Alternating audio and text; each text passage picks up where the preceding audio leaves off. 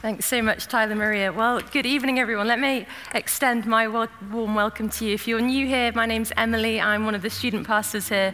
It's so exciting to see lots of students returning to the city and new ones. I've met a few who it's your first time here already this evening, so a really warm welcome to you. Let's pray before we open up God's word together this evening. Jesus, I thank you that today thousands of Christians around the world are hearing your word being preached. And we thank you for the gift it is to come together to meet with you. And Lord, we pray now that you, Holy Spirit, would illuminate Jesus to us this evening, that you would speak to us through your word, that each of us would leave here knowing more of you. We pray this in your precious name. Amen. Well, this evening, we're going to be rounding up our vision series that we've been in. And I have the joy of speaking to you about a vision of Jesus. Jesus, the source of life, of living water. And our need for water is a universal fact of life. Let me remind you of a few facts about water. Water covers over 70% of our world. 75% of our brains are water. A person can live without food for about a month, I certainly couldn't do that, but only about a week without water. 75% of a living tree is water. This you might not have known. A jellyfish and a cucumber are 95% made of water. And in actual fact, it takes 75 liters of water to make 1 pint of beer.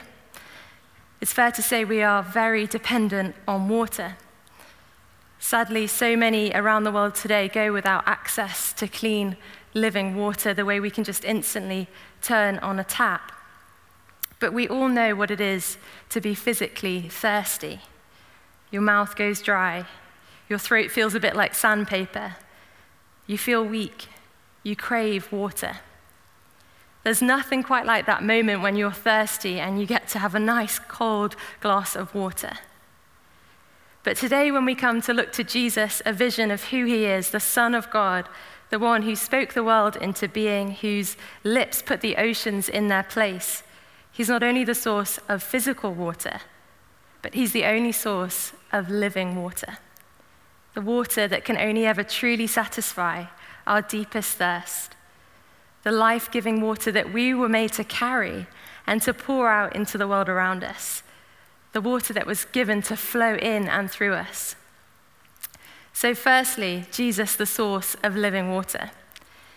There's so much that could be said about Jesus. In fact, John writes in the Gospels that if everything was written down that Jesus did, there's not enough space in the world for the books that would be written. Not even the Bodleian Library here in Oxford could contain it. So many, sadly, have been put off church because of who they think God is, because of their image of what God is like. But when we look to Jesus, when we look to his life lived, we see all of the fullness of who God really is. Only Jesus could say, I and the Father are one. And in the Gospels, we have 4 eyewitness accounts of Jesus, of his life, of who God really is. And in our passage this evening that was beautifully read, we read of an extraordinary encounter between Jesus and one woman at a well, a recorded event in history that welcomed in eternity. And you might be familiar with this story, but my hope this evening as we open it up, as we see truths about Jesus, we'll taste of that living water. So just to set the scene for a moment, here we have Jesus. He's been journeying with his disciples, and he takes a detour specifically to go to the town of Samaria. In fact, we read in verse 4 that he had to go there, that it was not an accident that he went to this well. And it's there at this well that Jesus sits down in the heat of the midday sun, tired and thirsty, and meets a Samaritan woman. She's out there minding her own business, drawing water from a well, and Jesus didn't bring his own bucket, and he asks her for a drink. Might seem fairly normal, but she is completely taken aback. How is it that you, a Jew, and I am a Samaritan woman, how can you ask me for a drink of water? You see that Jesus, firstly, that even spoke to her was extraordinary. In the culture of the time, it was a shock to her and a shock even to Jesus' own disciples, who when they returned found him speaking to this woman, they couldn't believe it. Why was it a shock? Well, you see, she was a Samaritan, and they were just generally despised by the Jews. There was nearly a 500-year hostility between these two people groups. But Jesus, he doesn't discriminate, not to anyone. He sets aside all historical and racial divisions to ask this woman for a drink. But it's shocking not that she was just a Samaritan, it was also incredibly shocking because culturally in the time it was so inappropriate for a man to speak to a woman who was not his wife.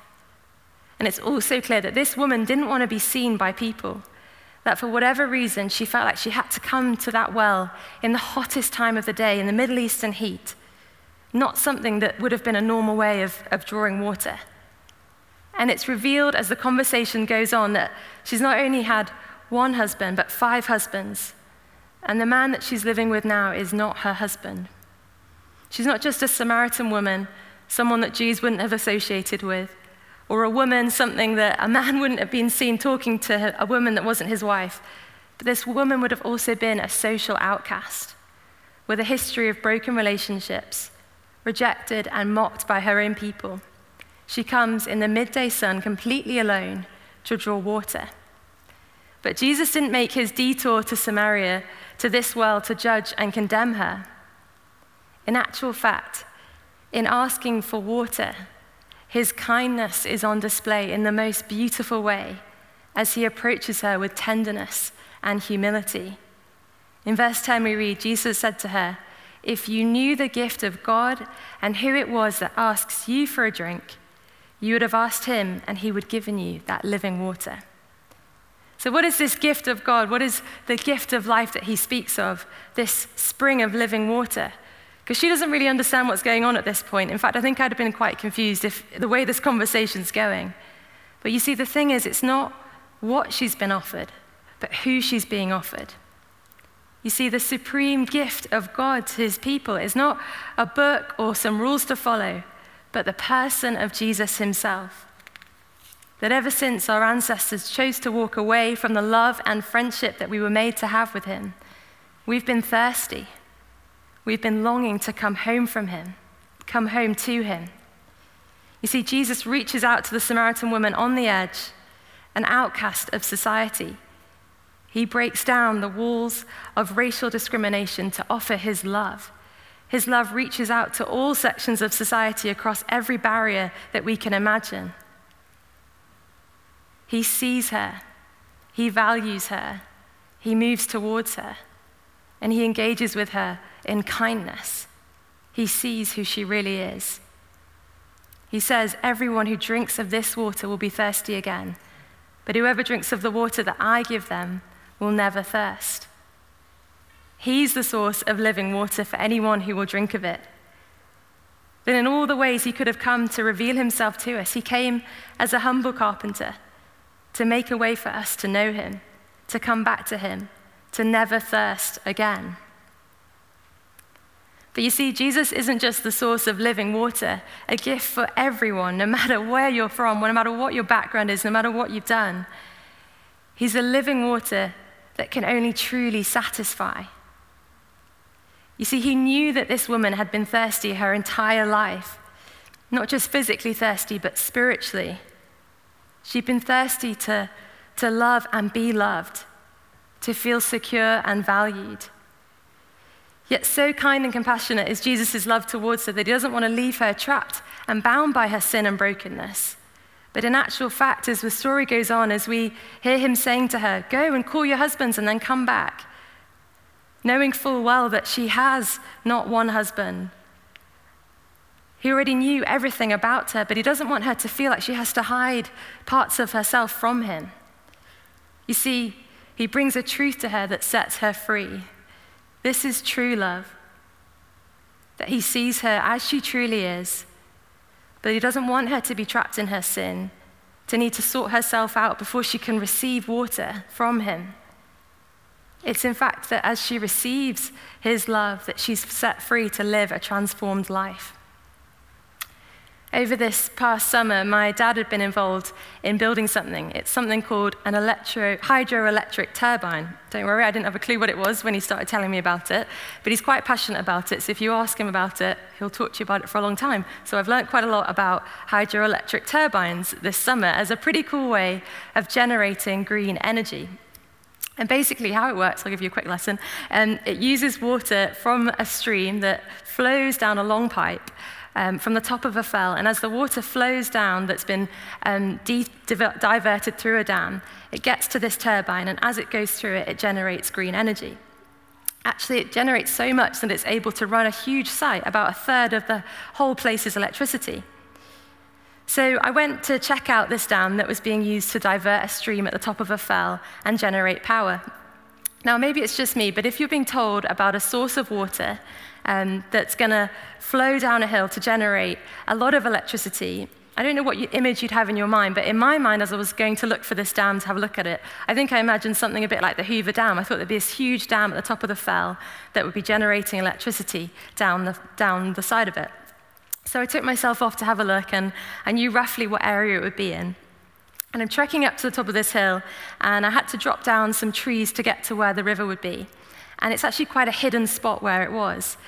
And down I went, and I found this hidden little pool of water that actually had quite a small dam blocking it to divert the water into the pipe down the hill. And honestly, as I got to it, it was beautiful, but all I could think is, wow, this is really small. I actually have a little video to show you of the dam, if it works.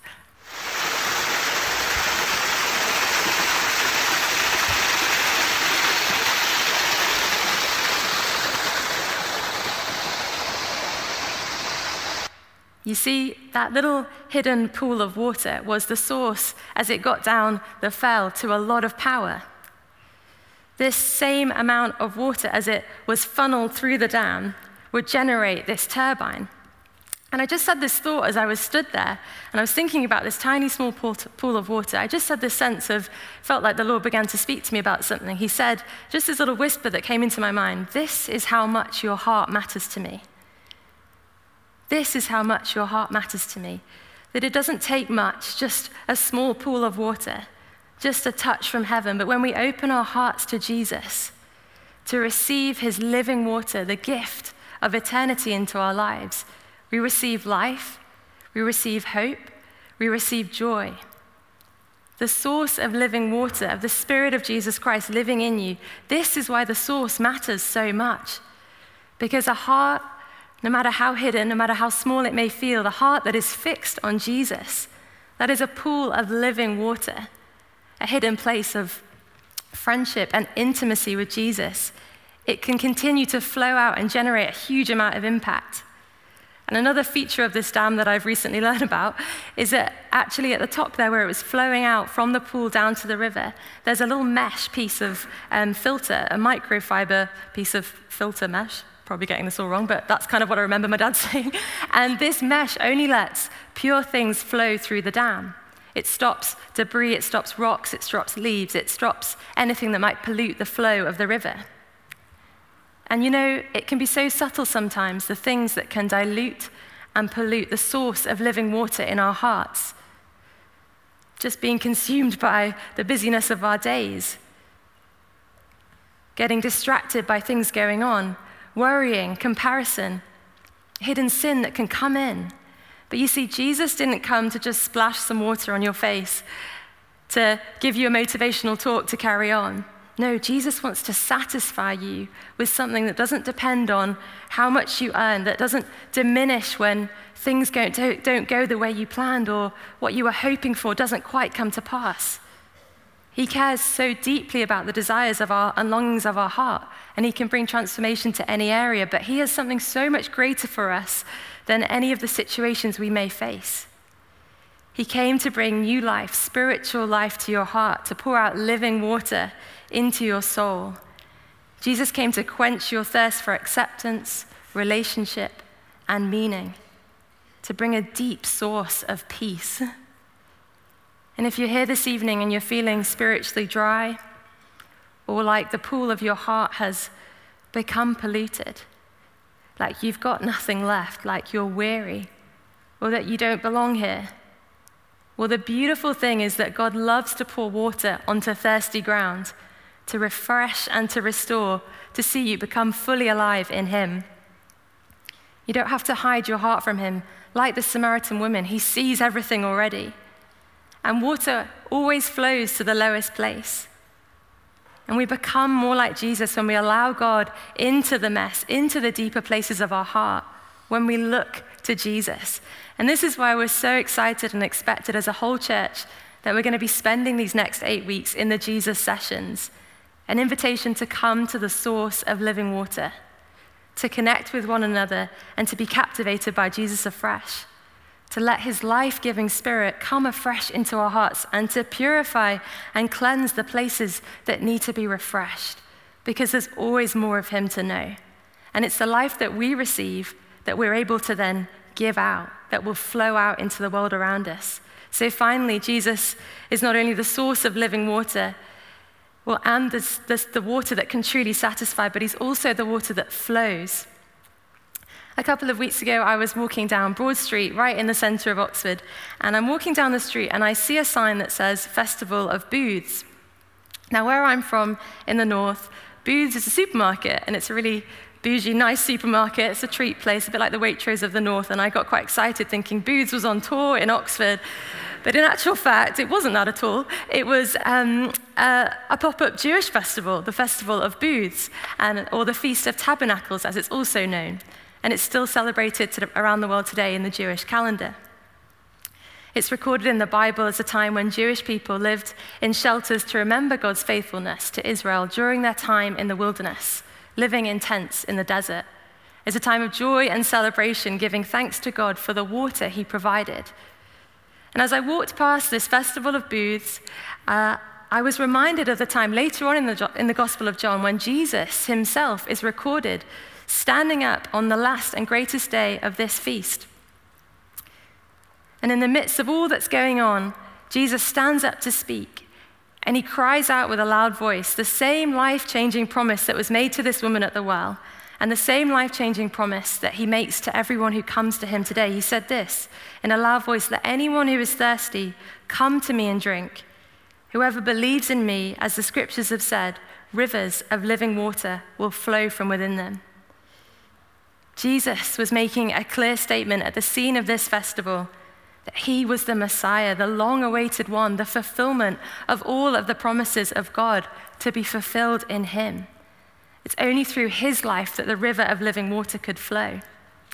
But the interesting thing was, as I walked past this Festival of Booths along Broad Street, the moment where I just remembered Jesus saying this in the Gospels, I looked down and realized that I was standing on the spot called the Martyr's Cross. I think we have a picture of it if you've not been to Broad Street. Maybe go check it out this week, particularly if you're new to the city. And this is such a fascinating spot in the history of our city. There's a plaque where you can read what happened. It says here, opposite this point, near the cross in the middle of Broad Street, Hugh Latimer, one-time Bishop of Worcester, Nicholas Ridley, Bishop of London, and Thomas Cranmer, Archbishop of Canterbury, were burnt for their faith in 1555 and 1556. It's unthinkable today that something like this would happen. But actually, all around the world today, Christians are being persecuted, willing to die for their faith. Why would they be willing to die? Well, I dare say it's because of their faith in the one who died for them. You see, there's one other moment in the Gospel of John where Jesus is recorded as being thirsty. And it's the moment where he hung, tortured, bruised, beaten, suffering the most agonizing death anyone could ever experience. It's on the cross where Jesus, God in human flesh, who lived the most beautiful life that anyone has ever lived, where he took the suffering of humankind upon himself, where he took the full weight of our sin and our shame, where he chose to pay the price for our homecoming. It's there that he cried in his final moment in John chapter 19, in order to fulfill scripture, "I thirst. I thirst." And in that place, as he hung and thirsted, he was mocked as they offered him sour wine to drink. But where death seemed like the final scene, it was in actual fact the very thing that fulfilled the scriptures. It's from the cross of Christ that the river of life flows. It's from the cross that he released the river of living water so that we would never thirst again. Because on the third day, the day that changed history forever, and the stone was rolled away, he rose again. Jesus wasn't trapped by death. Jesus trapped death. The river of life could not be stopped. And it's because Jesus thirsted on the cross that he can quench our deepest longings, our deepest thirst. It's because Jesus suffered rejection and pain that he's able to heal and cleanse us. It's because Jesus died on the cross that he meets us in the place of death and transforms it into a place of eternal life. This is the flow of living water that he came to give, that he made a way for the Holy Spirit to be poured out on the day of Pentecost. And if we want to live in the fullness of all that God has for us, we must come back to the foot of the cross. You know, I imagine when Jesus sat down at the well, Jacob's well, with a Samaritan woman and asked her for a drink, when he saw her and loved her, that he saw her through the sovereignty of God, through the eyes of the cross, where he would thirst again. But it was for the joy set before him, the joy of this woman, of me, of each and every one of you, that he endured the cross.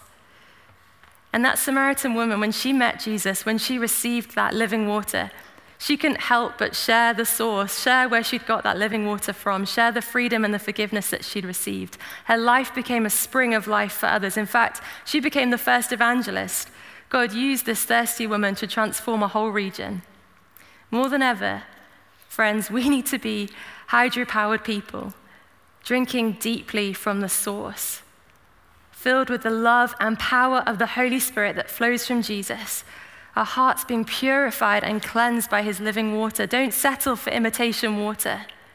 If the band would like to come up, we're going to land in just a moment, but I've recently loved, over this past year, as we've had to kind of find new ways of having fun, that if you've journeyed along the rivers in Oxford, you've seen many people getting into, I think, so many new activities on the river. There was one point where I think, does everyone in the city have some kind of inflatable craft that they're on the river in? You see all sorts. I've seen actually some of you in inflatable watermelons and things floating down the river, but I know people have been loving playing in the river.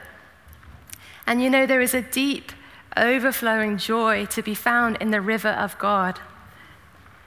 And friends, if you've lost the joy of knowing Jesus, then his invitation to you this evening is to get in the river. So often it's actually out of the desert places, and for many it's been a desert place this past year, but it's out of those places that streams of living water will flow.